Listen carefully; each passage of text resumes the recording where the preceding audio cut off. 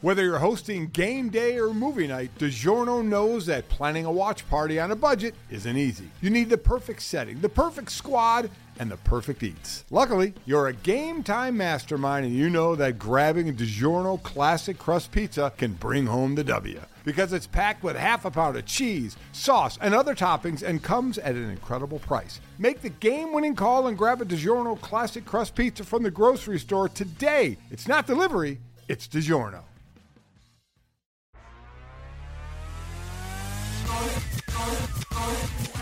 Golic and Smetty here.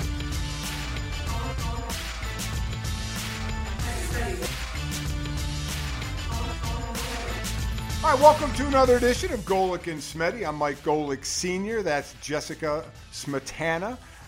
We have been doing this now for more than a few episodes, and I think I finally have the first bone to pick with you, Jess. Oh, no. What did I do? Well, it had to happen sooner or later. We know that. So as we're getting ready to tape this pod, Jess texted me and said, listen, I had a prior engagement. DraftKings, they took us to lunch down here in Miami, and, you wanted to go to that, and understandable. And you said Miami traffic, which sucks, by Awful, the way. terrible When traffic. I was down there for the Super Bowl, I wanted to explode with what was going on down there. It was horrific. It's gotten worse, too, because everyone has moved here. Yeah, I'm sorry I digressed there. But so you went out to dinner. You and the gang with the DraftKings people went to a great restaurant, and everyone is having a drink. And what did you tell me when you first got on air with me? Well, I told you I didn't order anything to drink because I knew we had to do this show. And Mike, you were playing hurt last week. I felt like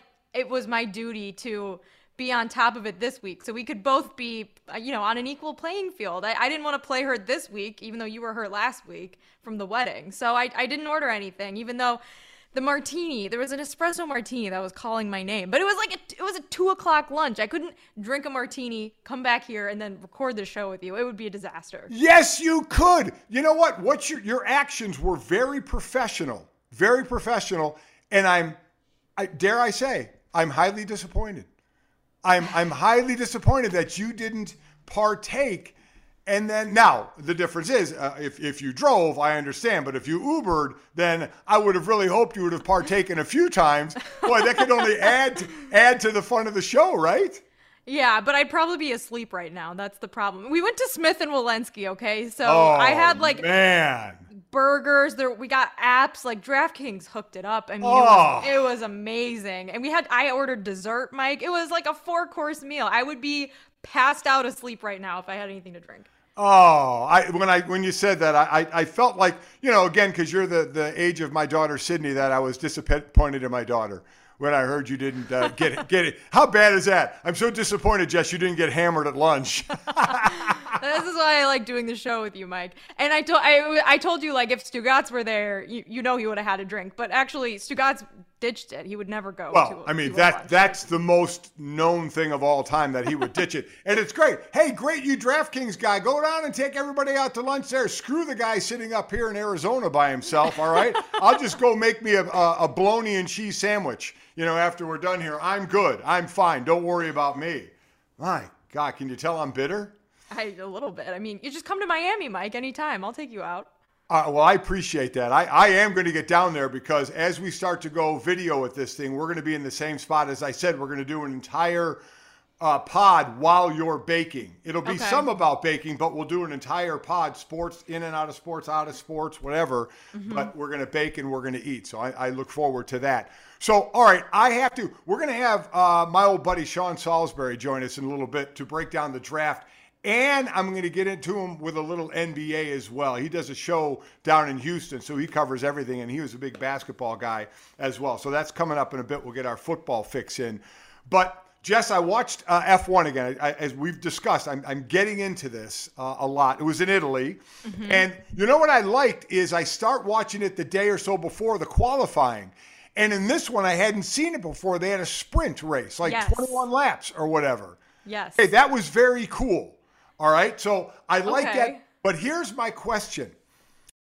I started learning terms, and the one that I had to start looking up, DRS. DRS. I'm glad you asked. Draft reduction system, right? It's drag reduction system. Drag reduction system. It is draft week, though, so I understand. Exactly. So let me see if I understand this correctly now. Okay. And all you that are F1 fans out there, bear with me. Those of you who aren't F1 fans, you should become F1 fans because it's actually a lot of fun to watch. There are zones in the track. Most have one zone. I think this one had two zones where if you are trailing a car by under 1 second and you're in this zone, you can engage the drag reduction system, which sounds just like it is. It reduces the drag, so you're able to go about 10 to 12 miles an hour faster, and that's kind of a passing zone where you can make a move. Am I correct in all that explanation? You're correct. Essentially, like, the rear wing of the car is adjustable, so the rear wing actually goes down, and then you can go faster because there's less drag, so you're able to have a little bit more pace and overtake. So I have a couple of questions here.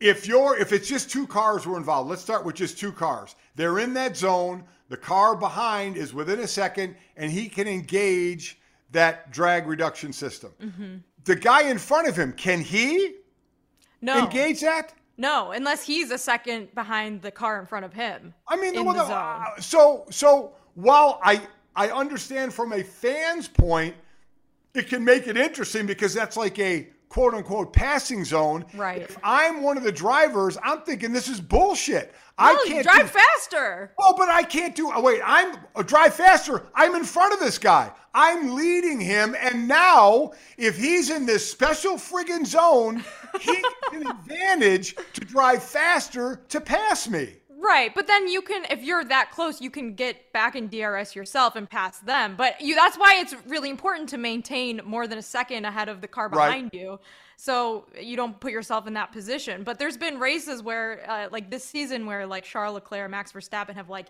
exchanged places because they both keep getting, DRS and overtaking one another. So it does make it more exciting. And Mike, overtaking fans have been complaining for years that there's not enough. Not enough of it. Okay. Which is why they have DRS, which is why they had all these regulations this year. Right. Cars and yada yada. Okay. All right. So again, because they want to engage fans more, I understand the move. I understand that then, because it does make it more exciting when you can see that. Now, how about if there are four cars within that zone, and say the last car, the fourth car, is within a second of the car in front of them, but not two cars in front of him? Can he only pass that one car in the DRS, or can he pass two cars? Okay, so in this hypothetical situation, like these cars, so the DRS zone isn't that big. That long? Okay. It'd be like that many cars usually, but you can, as long as you're a second behind, your DRS is engaged. I might be wrong about that because I'm also not an F1 expert, but I think as long as you're a second behind, you can have DRS. Okay, all right. I was wondering about that. And then lastly, it seems to me, now I picked up F1 and I knew about F1 when Lewis Hamilton was the man. Right. He still is. But obviously the cars aren't, because wasn't it kind of whoever the head of Mercedes is who was at these races actually apologized to Lewis Hamilton saying the car is not worthy of you? I mean, okay, he may be phenomenal, but is his reign over because of the new rules out here? Okay, so you're talking about Toto Wolff, who is the head of Mercedes. He's like the team principal. I think he also owns a stake in Mercedes Racing. So Toto apologized to Lewis Hamilton after the race because Lewis did not have the pace this weekend to keep up and to stay in the points, which is position 1 through 10. You get points for the championship and for the Constructors' Cup. So Toto apologized to Lewis. Now, in the meantime, George Russell finished, I believe, in fourth. Yeah. So one of the Mercedes cars did okay, and Lewis Hamilton's car didn't do okay. And so, I don't know, some people, Mike, were like, Toto he's being too nice to Lewis. Like, Lewis just didn't have a good weekend, and the car's just not very fast. But George Russell seems to be getting a lot more out of this car. Right. There's some. Which is it? Yes, I know you're a Hamilton fan, but let's try and be unbiased. I don't know. So I don't know enough about cars to really know what's going on. I've read a lot about it, and it seems like it's true that the car is not as fast as the other cars. It cannot keep up. There's this thing happening with the car called porpoising, which means that it's like shaking up and down. Right. Right. I mean, I don't know. I think a porpoise is like a dolphin. I don't even know what any of this means. I just am learning about this for the first time, just like you. But anyways, so the car is not very fast, and especially when the car is in, it's called dirty air, which means that the car is behind other cars, and you're not getting clean air like through the car, so you can't go as fast as you would be if you had clean air. The car is really bad in that. So Lewis was never able to qualify near the top this weekend. So he wasn't able to do well in the sprint race, and therefore he wasn't able to do well in the actual race on Sunday, whereas Russell had a better qualifying time. So he was able to get more clean air and finish higher. So I don't know. I think Mercedes has easily, no question, two of the best drivers on the grid. Probably not the best two, because I think Max Verstappen and Charles Leclerc are the best two right now, especially this season, but they're both excellent drivers. So for them to not be able to finish in the top three, or they've got a couple top five finishes this year, both of them, that's not good for Mercedes, who was the former 8-time champions, championships in a row of the Constructors' Cup, right? So I think it's probably the car. Well, let's also be fair. Lewis Hamilton got to the podium in the first week because the two cars in front of him, begged out. Exploded. Right? Yeah. Didn't finish. So that helps you get on the podium. So if I have it correctly, you're saying Lewis Hamilton is a has-been and he's through. No, that is not what I'm saying at all. No, so Mercedes, this is what happened last season too. So there's all of these, this takes a little bit of explaining. I'm going to try to explain it the best I can. You go ahead. There were all of these new rules put in place for this car, for this season's car. So every year, basically, these teams rebuild the cars to the specifications of Formula One's, racing guidance and governance. And you have to have things be a certain size and weigh a certain amount and look a certain way, be a certain way. But there's variance within that to how you get a competitive car within the rules. So this season, in particular, the cars are completely different than last season because Formula One wanted to make a concerted effort to have the cars be able to overtake more, to make the races more exciting. So Mercedes and all the other teams, to be fair, had to basically rebuild their cars. Some teams' rebuilds did really well, like Ferraris seems to be really good. Red Bull seems to be really good, minus the issues that they've had in two races now where they've had to retire cars towards the end of the race. But Mercedes doesn't look to be as competitive. Now, if you think back to last season when Mercedes was developing this season's car, Mercedes was pushing really hard to get Lewis Hamilton to win his 8th championship against Max Verstappen. So the last half of the 2021 season, Mercedes was making a lot of altercations to last season's car because they thought they had the championship within their grasp, which they did. Lewis Hamilton and Max Verstappen were tied with points going into the final race of the season, in which there was then a hugely controversial decision made in the final lap of the race, and Max Verstappen won by seconds. He overtook Lewis Hamilton in the last lap of the race and won the championship. But Mercedes was right there, Mike. They almost had it. So I think there's people who think that because Mercedes was so focused on Lewis winning last season, they might have taken away some resources from having a competitive car when this season started. And so now they're playing catch up. Whereas some of the other cars seem to have taken more time. And you're seeing Haas. Haas suddenly has a competitive car for the first time in years because they might have taken more time last year to do it because they knew they weren't going to be competitive at all. So there's been a huge shift, I suppose, from last season to this season in the way that the cars are made and what they look like and how they work, and to the advantage of some like Ferrari and to the disadvantage of Mercedes. And I know that there are probably F1 fans listening that are going to get in a pedantic argument with me about the way I explained that, but I did the best I could. We're all fans here. Yeah. Hey, listen, just hit us both on Twitter. We're learning. Oh, they will. Trust me, Mike. They will hit me on Twitter. The other thing, Mike, the sprint race thing, that's a relatively new thing. They did it, I think, 3 times last season. I think there's a lot of old school Formula One fans who are not sold on it because they think it's a little gimmicky. It's oh, you're throwing in this extra thing. It's not a real race, So what? It's fun to watch. They're averse to change. I agree. I think the sprint race is fun. It's super exciting. 20 laps as fast as you can go, and there's basically no pitting for most of their cars. You're just going as fast as you can for 20 laps on the same set of tires, and the winner wins, and then they get to start in, first place for the next race. I thought it was cool. Right, we didn't even mention Verstappen won. It's Leclerc and Verstappen. It's their world right now between the two of them trading off. Yeah. Lewis Hamilton, obviously, I was just kidding about him being through. We'll see what they can do. I do remember that, obviously, and I think in 21 he signed a 2-year extension at $70 million a year, which I do think, as we segue to football, probably in another 3 or 4 years, the top quarterbacks in the NFL will be making 70 a year. They're sitting at 40 now, but we'll see if they can get up to Lewis Hamilton area as we transition to football. Well, yes, Mike, and the next race for Formula One is here in Miami. I'm hoping to attend. Still waiting to find out if I'm getting a credential or not, but I'll let you know what it's like up close and in person. So the next time that we want to go to a race, you, me, and Ben, I'll give you a little heads up. I hope you can, because I tried as well. My God, I mean. Holy smokes. I mean, forgetting even the price, because I don't care. I'll pay a price, but wow, it's tough to get stuff. That's for sure. It really is. So we'll see. I hope you can make it down there as well. And that's in May, which, we'll obviously be talking about it then, but it's time to do a little football talk. All right, let's do it. All right, Jess, joining us now. Listen, one of my favorites. Right now, he's doing morning radio for Sports Talk KBME 790 in Houston. But well before that, Sean and I, as seniors in high school, were on the same High School All-American magazine.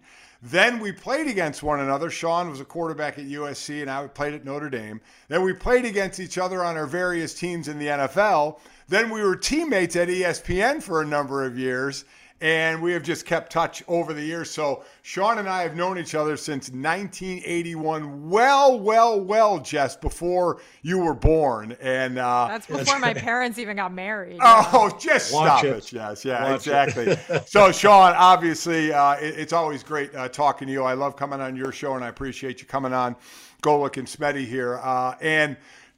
Before we even get into the draft, something, I know you were undrafted. I was a 10th rounder. So that first day of the draft does nothing for us because we were never really involved in it.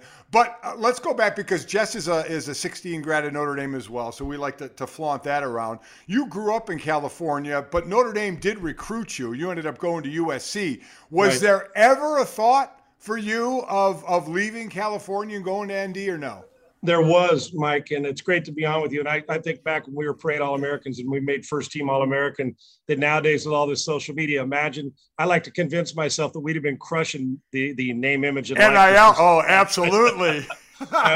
Just bored way too soon, Jess. So we're sorry about that. But you know what, Mike, I did. When I took my recruiting visit, first of all, it was cold, but I loved it. I grew up, it was the history which drew me there at first. Because, growing up in Southern California, why do people want to go to Notre Dame? And, well, you want to go to Notre Dame because that's all I remember growing up, Southern Cal, Notre Dame on TV. And the history of it was intriguing to me. And then when I got on the plane to fly back there, the second I got off the plane, they put me, when I got into South Bend and on campus, Mike, it was at 17 years old, it's overwhelming, especially if you're somebody who didn't grow up around it, right? Just seeing it on TV and talking to people who had, been Notre Dame fans. And then they took me on campus and then immediately went to the bookstore. I felt, I was overwhelmed. And they start walking around and talking about the history of the university and Touchdown Jesus and the Golden Dome. I'll put it to you this way. Had SC not have been my team between BYU and Notre Dame, if I was going to leave the state, and go any farther than 1,000 miles, Notre Dame would have been it. I loved it. And that's why, for me, while our tradition and we joke about it, I still think it's the best, most respectful rivalry in college football. There was never a time that I had that, I hate Notre Dame. When you're playing, you want to beat them, but there's still to this day, I root for, guys like you and my friends that played there. But I did. It was hard on me. And they were in the middle of the coaching switch from Divine to Jerry Faust, and to talk about an overwhelming job going from Moeller High School to Notre Dame a little bit, right? So, but I'll never forget. I'll tell you this quick story, Mike, because you'll appreciate it. I was, when they made the transformation to another coach, to Jerry Faust, he was all that energy, as you well know. I've been there with him, and he came onto my campus, And we were getting ready for basketball practice because football season was over. And I was out there and he comes into my gym and we're just getting ready to warm up, but nobody's in the gym yet but me. And so I'm warming up. He goes, "Hey, Sean," when that voice only Coach Fouls. He says, "If I make a half court shot before you're coming to Notre Dame." I kind of rolled my eyes like, "Give me a break. I'm a basketball player before a football player." Laughed at 17, arrogant as I'm going to kill him. First shot I make, he goes, "You go first." And I missed it off the back heel of the rim from the side part of the half court. The next one I missed again, and he missed his second one.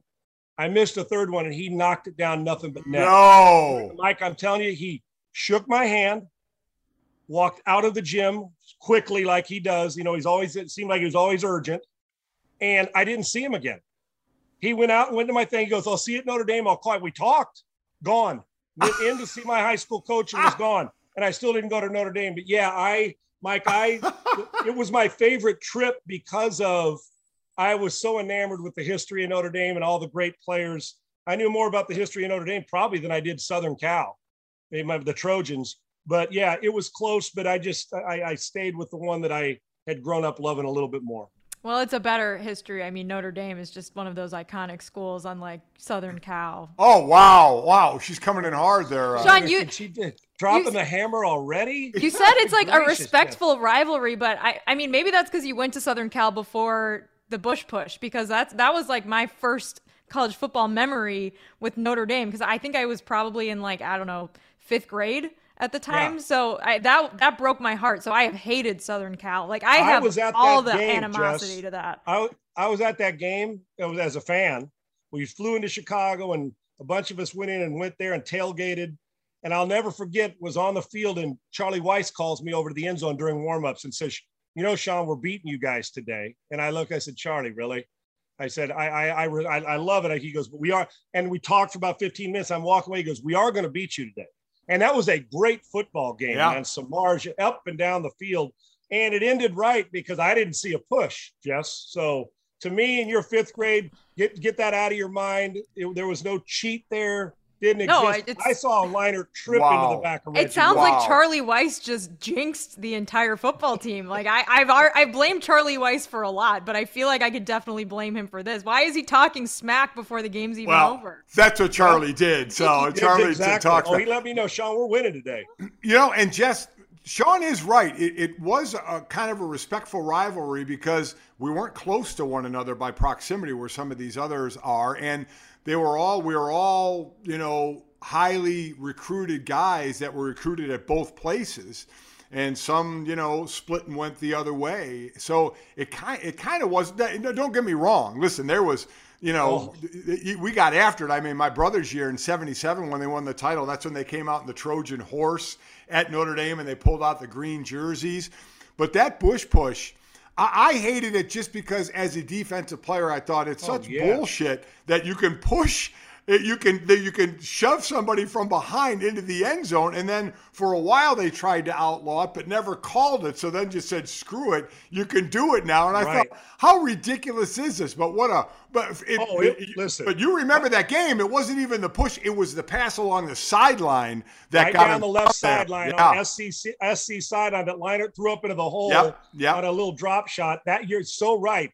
Everybody points to that. It's like, damn, it was like, I go back to the Red Sox. It wasn't the Carlton Fisk home run in '75. Right. It was the Bernie Carbo home run that got him to be able to get a shot to Carlton Fisk into the center field well. But Mike, and it was right there along that side. You're right. And of course, it was an illegal play on the Bush Push. Yeah. But we ain't giving that shit back. No, hell no. With the rivalry, and when I say respectful and the passion, Jess, Mike, you know this. We wanted to kill each other. We're on the field.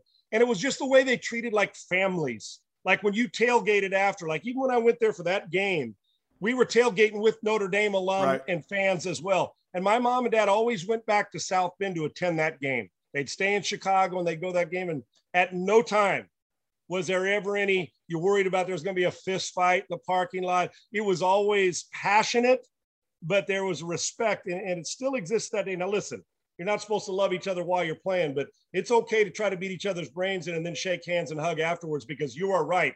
So many of us, from you and me to Del Rio to Scott Groom to Blair Keel we can go on and on with the list. Alan Pinkett's, we're getting recruited by both, and it was just a matter of which one proximity or which one you grew up loving more? So the last one from the college aspect, and let's bring it into today. And you would have had way more opportunity because you were in California. Back then, whatever the big thing was, like around your college, what would have been, because being the star quarterback, what would have been the NIL? What do you think you could have gotten back in 81 if NIL was going on while we went to school? An apple, a bullet, and a cigarette, man. That's about no.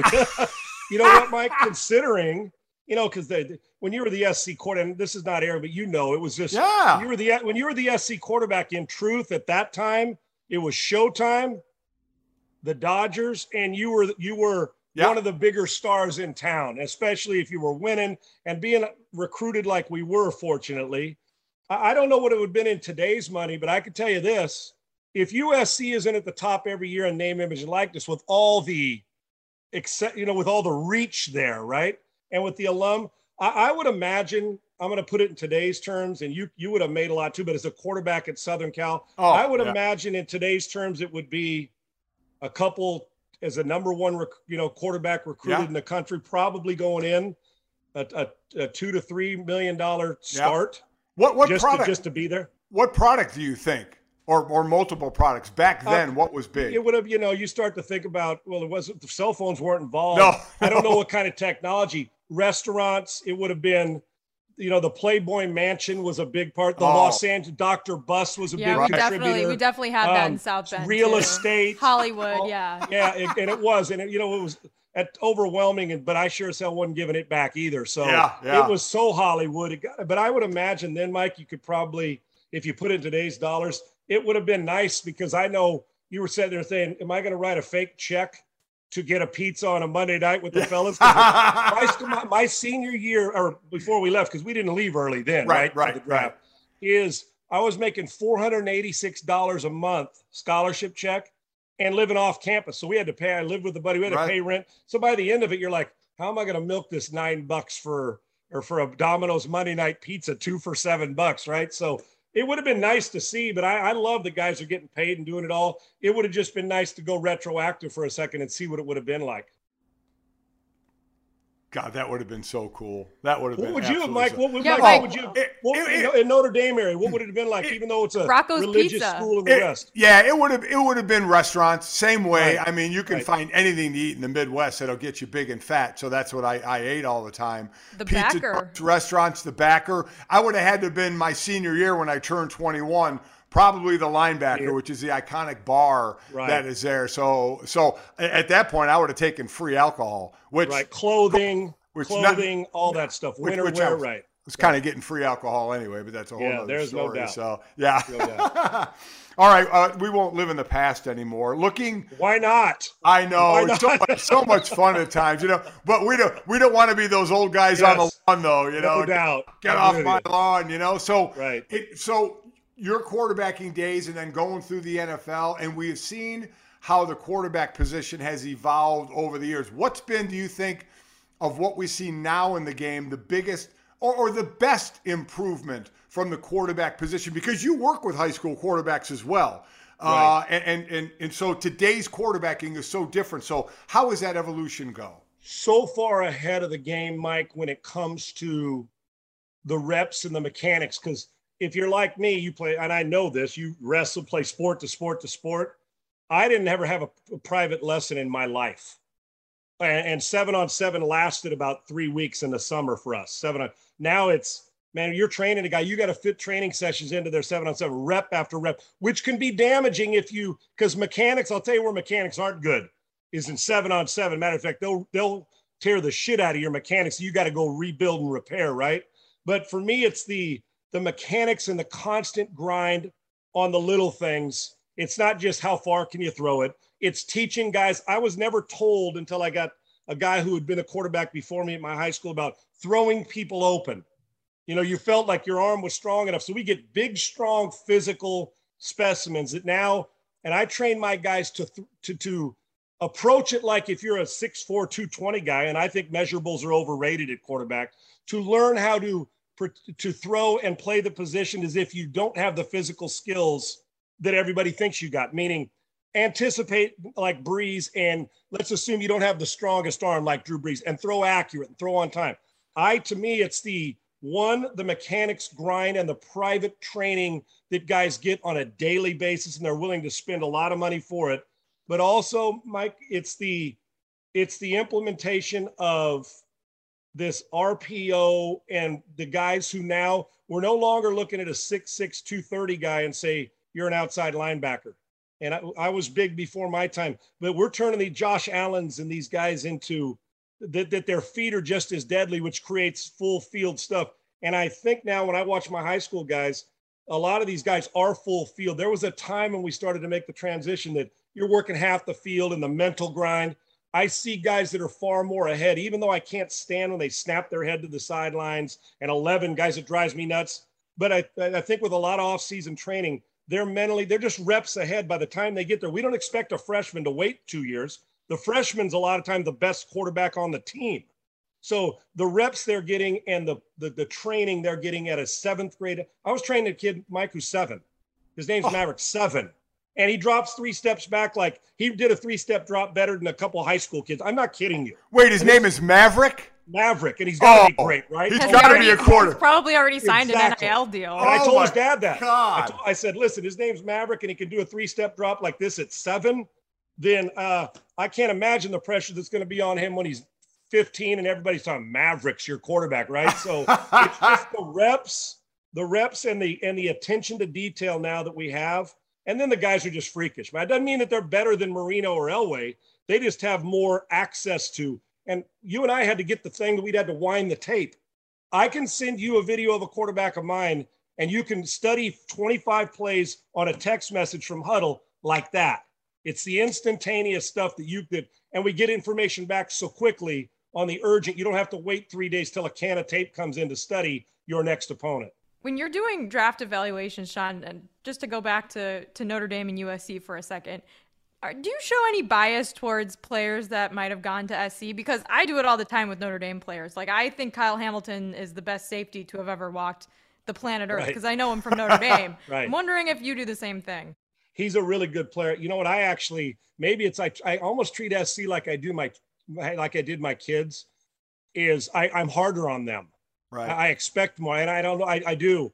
Like I've always thought Darnold had a chance to be a player, and while I thought he is great, great skill set, I'm tired of the potential talk. Right? I want production. So I'm probably just, while I love my Trojans, I'm still leery, and I probably grade them, and it's probably not fair either. Grade them harder. I do, and you're right about Hamilton. What a special high IQ football anticipation guy. So I wouldn't say I'm easier on him.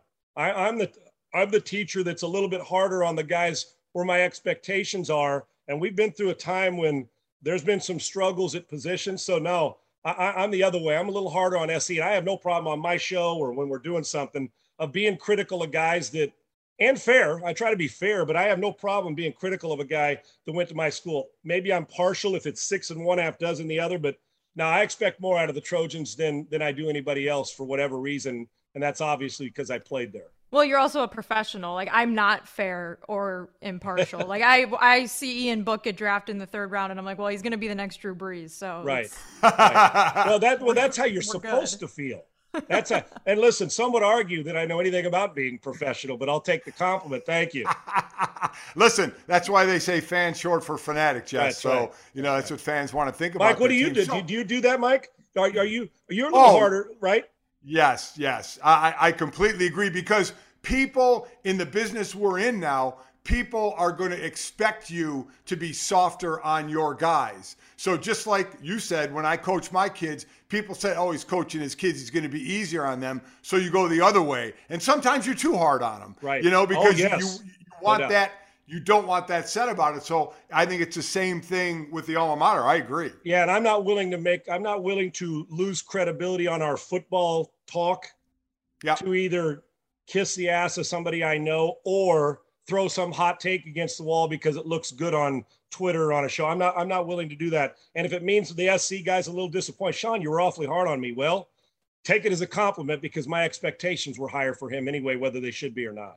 Yeah, then go prove me wrong. Right. I'm with you. You know, we kind of had that professional responsibility. So then in looking at, because the draft, listen, as hard as it is for me as a D lineman to admit, the league's built around the quarterback.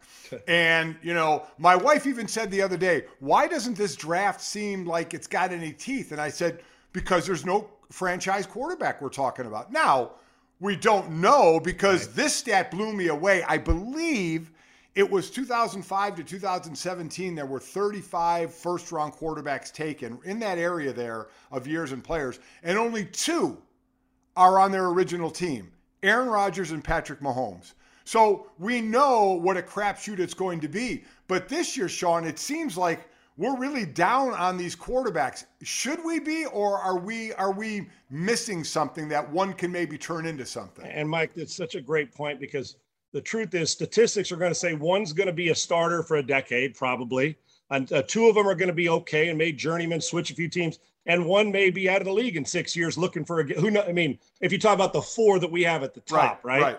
And we know that in Mike, and even with all our stuff we used to do on television and still do an evaluation, I still think it's the toughest position to evaluate in sports, because we don't know from high school to college and college to pro with the grown men and how you're going to do with a $130 going a game, how you're going to handle failure, all those things because in college, the windows are bigger too. We're throwing a coffee can size windows in the NFL. And if you're late, you're done. And that defensive end can outrun you and the corner can anticipate everything. So tough to evaluate. But for me, Mike, you're exactly right, is we don't have Andrew Luck sitting at the top of it where he's a no-brainer first pick. And we don't even know, in truth, we don't even have the first pick solidified to the point where there's a no-brainer. He's the top. I mean, it could be Walker. It could be 2 of the offensive linemen. It could be Sauce Gardner could be the second pick in the corner. So we don't, even in the first 5 guys, we're not real sure if it's Hutchinson or somebody else. So with that in mind, with the quarterback, Mike, I think it comes down to, we want to be able to say that guy, Andrew Luck, that guy, Troy Aikman, that guy always a starter. Trevor Lawrence tomorrow, the second he gets off the plane from being drafted, he's the starter at OTAs. We don't have that here. They're all, they're all projects. I don't see one and I've looked at them a lot, see one that, unless Carolina drafts one and Darnold again urinates down his leg and they don't play well and you got to throw him in game 3, but it's still going to be difficult. I don't see one guy that walks in here and changes a franchise tomorrow.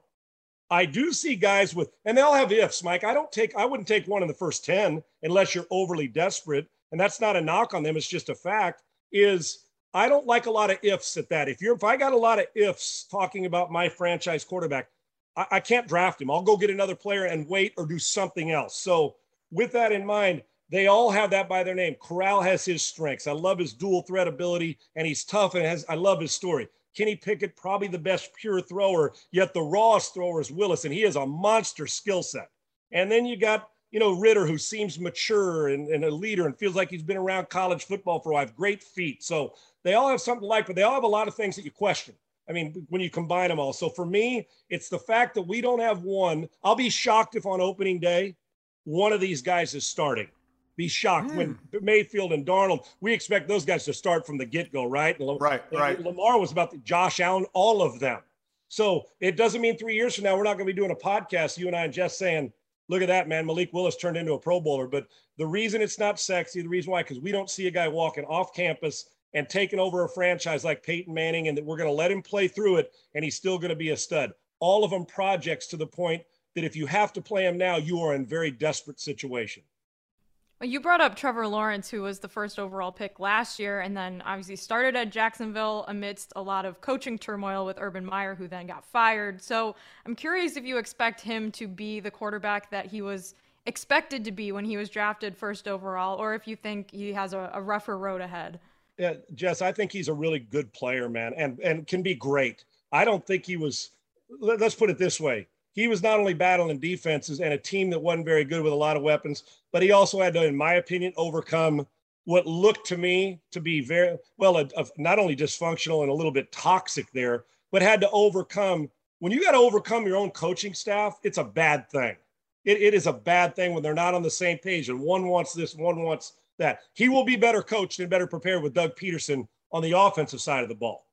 I expect Trevor Lawrence, just like I said on day one, and he made some strides, but he also had some moments.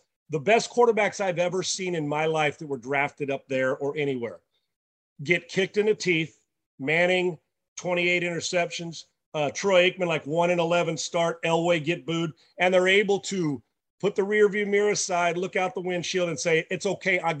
This is what I needed. And then the light switch goes on. Lawrence has that ability. He'll be better coach. I don't know if he's going to be in the next year. They got to put some players around him, but you are going to see significant growth. I think they're a surprise team this year. I think they're a team, if this draft goes like they want, that put it this way, they're not going to be picking first or second in the league next year. They will not be picking in the top 3 in the league. I think they're a 7-win type team, and a lot of it will be because that quarterback makes incredible strides. He's got a demeanor that I love. He doesn't seem to be too uptight or too happy. He gets over bad and good equally as quick, and I like that about him. I feel like it can't get worse, right? I mean, well, it could, but I would imagine with the dysfunction of coaching, hell no, it can't. But exactly. With the injuries, you never know how it's going to go. But you can't. They're going to get either an offensive lineman or an edge rusher to get him the ball back. He'll be another year, like I said. It'll even slow down for him, slowing down where you got things going. Your mind slows down and your feet speed up. And I think that'll happen. I think that Trevor Lawrence is going to be. I've seen too many signs of his greatness for him and over the course of his career. He even overcame, honestly, at Clemson. They weren't exactly an outlandishly formations and different. He's still in the infancy of learning how to spread an offense and get it rolling. Doug Peterson will make sure you see all those boxes checked. I think you give him time, you'll see the best of Trevor Lawrence in the next couple of years. So along those lines of you saying they won't be picking number 1 next year or in the top 3, you are down doing your show. We'll get specific on one question, and then I have one other place I want to go. The Houston Texans, I mean, just a bit of a mess right now. Have gotten rid of DeAndre Hopkins and J.J. Watt and the whole Deshaun Watson thing, but he's gone as well. A team where the not a first-round pick, I think it was third, was then Davis Mills, took over last year. I actually called his first start last year. Is he the guy? Will they maybe trade for a Garoppolo? And what do they need to do in this draft? First off, Mike, I don't think they will, because I don't think they want to slow down the Davis Mills opportunity. Now, let's say Mills goes out and plays average at best. They'll be in the Bryce Young sweepstakes next year, or whoever they think is the first right, they will. I think this for them is a chance. They saw, instead of Davis Mills like rookies sometimes do, Mike, their struggle early, kind of get a little bit better, and then they start to fade because it's a long season, right? Mills got better all year long. He's a great pure thrower of the football. High, and I know this sounds like we're writing a draft book, but he really is a high football IQ guy. And my favorite thing about him, Mike, during all the crap after that Buffalo game, he was horrible, right? When he was in Buffalo, I mean, bad. He never once made an excuse. He never once to the media, gave the pout, I confess he did it thing. He just kept working. And I like that. And he did it on a team that, quite frankly, Mike, that you and I might have been able to play a few snaps for, right? How about it? That's saying something. So I do think he is. I'm not sure he's that guy yet, but I think he's more than a guy. Does that make sense? And we got to give it a chance. He hasn't even started a full season. He only started 11 games at Stanford, but this is going to be, it's like Saturday moving day at Augusta. They expect this thing to move this fall and him to process information. They've got to get some players around him. I'd love to see him draft a receiver and an offensive lineman. Mike, when you got that many needs, you just don't draft a need. You draft the best guy, right? They need a tackle. Right. They need they need to be better against the run. They need an edge rusher when you're playing zone that can disrupt when you're rushing 4. They could use corner help. They could use Kyle Hamilton. They could. And the running game's got to get. Other than that, they're really good, Mike. They got guys. But I think he can be a player, and I'm anxious to see his growth. I know he puts his time in. So I coached him at a camp when he was a freshman in high school, and they brought him up. It was a camp, a Top Gun camp. And Mike and Jess, he was better than every other guy there, and he was a 9th grader. Smooth and very unassuming and kind of under the radar guy. And here he is now with a chance, but they got to give him a help. But I do think he's got a chance. I don't know if he's a franchise quarterback. From what I've seen flashes, but I'm going to know more about him by about middle of October to what we see. I'd draft a quarterback in every draft if I was a team like Belichick, this 4th round, 6th round. Right. You never know when it's going to be an asset. I don't think they're going to touch a veteran, or they already would have. And I don't think they want to slow the process down. And I know they're not taking a quarterback in the first round. Now, if there's Sam Howell in the fourth round, who knows, for competition, because right now it's Kyle Allen's the backup. I think that Davis Mills has a chance to elevate this year. I really do. I would not draft one in the first 2 or 3 rounds either this year. If I was All right, let me go one more again. You do morning radio, and so you obviously cover all sports. And for those that don't know, and Jess, I don't know if you know this either, along with being a basketball and offered in a ton of places, he was offered, or football, he was offered a basketball scholarship, was Sean, at USC and UCLA. Excellent basketball player. So let me ask one on that. The NBA playoffs going on right now. We'll see where they go. We got a couple of injuries with Middleton and Milwaukee and Booker and Phoenix. We'll see where some of this ends up. But I want to concentrate on the last question here, because you mentioned Davis Mills and no excuses. Well, it seems to be what we hear out of Brooklyn. So with that ending and the Ben Simmons situation and Kyrie talking about the excuses of we haven't had a chance to gel, well, I'm sure you talked about that a bit. What were your thoughts on those guys? Listen, Kyrie Irving is, I don't get into people, whatever they want to do, vax-wise and all that, that's on it. That's above my pay grade. You take care of you, I'll worry about me. I got enough trouble taking care of my damn self. But and he's a supremely talented guy. But it is ironic we haven't had a chance to gel. Well, no shit. Am I allowed to say that? No kidding. Yes. And part of it was self-inflicted. No matter whether you like it or not, it was. And we know Kevin Durant's good, but what an underachieving disappointment. Mike, if you'd have told me November, you and I had a bet, and I said, you know what? You're going to find with Harden there, who doesn't know how to close out and never has. He's a great scorer, but doesn't know how to close out. That if you told me those three were going to be on the same team and a couple veterans, that they were going to get swept in any playoff series with Kevin Durant and Kyrie Irving on their team, I'd have bet you anything that wasn't going to happen. Well, Boston opens up a can on them, they get eliminated. They are right now, they are living in the, I confess, well, what's Steve Nash? Maybe it was a little bit of him and the fans. And then Kyrie, talk about ifs. KD, well, if we'd have had a little more continuity and if this would have worked out and we'd have had, no kidding. And then there's Ben Simmons. I don't ever question people's mental health or where they are, Mike, because I don't know. And I far be it from me to know when he's sitting talking to whoever he's talking to get it. And I hope he gets it right. But I can tell you this, it feels to me from the sports perspective like he's afraid to get back on the court. And I guess I understand it. I mean, considering, because the life mental stuff is far more important than hitting a jump shot. But it's almost as if that block is there. You know, the guy who can't putt from 3 feet and just can't make it. I think they're an excuse-making team, and I don't think that group will ever win a championship. And Harden going, watch now. Philadelphia ain't winning one either. And I hate to say that for the Sixer fans because I love their fans, and I know you do too. He'll score, but the commitment factor from him in the offseason, and he's going to get a max contract. So Brooklyn, a heavy disappointment, and I cannot believe with the talent that they were started running out on the court that we're talking about. They got swept 4-0 by the Celtics. Boston's underrated and really good. Well, I knew you'd have an opinion about that, Sean. And we really do appreciate your time. Always great talking to you, my friend. I know I overtalked it, but dude, I could talk for hours. And this is an honor for me to be on, and you know that. And I always appreciate you. Jess, thank you very much. Oh, Jess, Sean and I have been friends for so long, and we've been on each other's shows once we stopped working together for so long. It's always fun to talk to him. I'm sorry you had to deal with some of the back in the day talk, back before A, you were born, and B, your parents were married, as you'd like to remind us of. It was before my parents even met. But no, God. Mike, I like talking about Notre Dame football from the 80s because that's the last time Notre Dame won anything meaningful. It makes me feel a little connected to my alma mater. Yeah.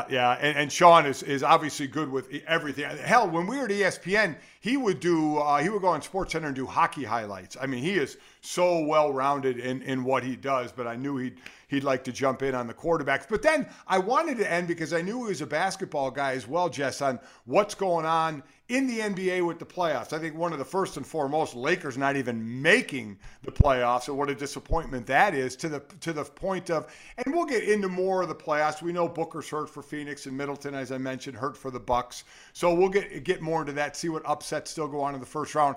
But the Nets, Brooklyn Nets getting swept by Boston. Boston was a better team. I think we all know that. But there's a whole lot of head scratching. And you heard Sean going off on Kyrie and on Ben Simmons about how they have handled their situations. Well, I it's so rich hearing Kyrie talk about not gelling. I mean, Sean already said it, but like, just dude, get vaccinated. Like the answer was there all along. Like it's good for public health. It's good for you if you get sick, which I think he was already in health and safety protocols in the winter. It's good for your teammates. It's good for everyone. Like there is not a single negative effect to it. You'll get to play at home before they change the rules now in the city of New York. So it's so frustrating, and it just feels like there's such a lack of self-awareness there. I was somewhat amazed. And listen, I'm vaxxed. I know you're vaxxed. But as I've always said, if someone doesn't want to get vaxxed, that's their choice.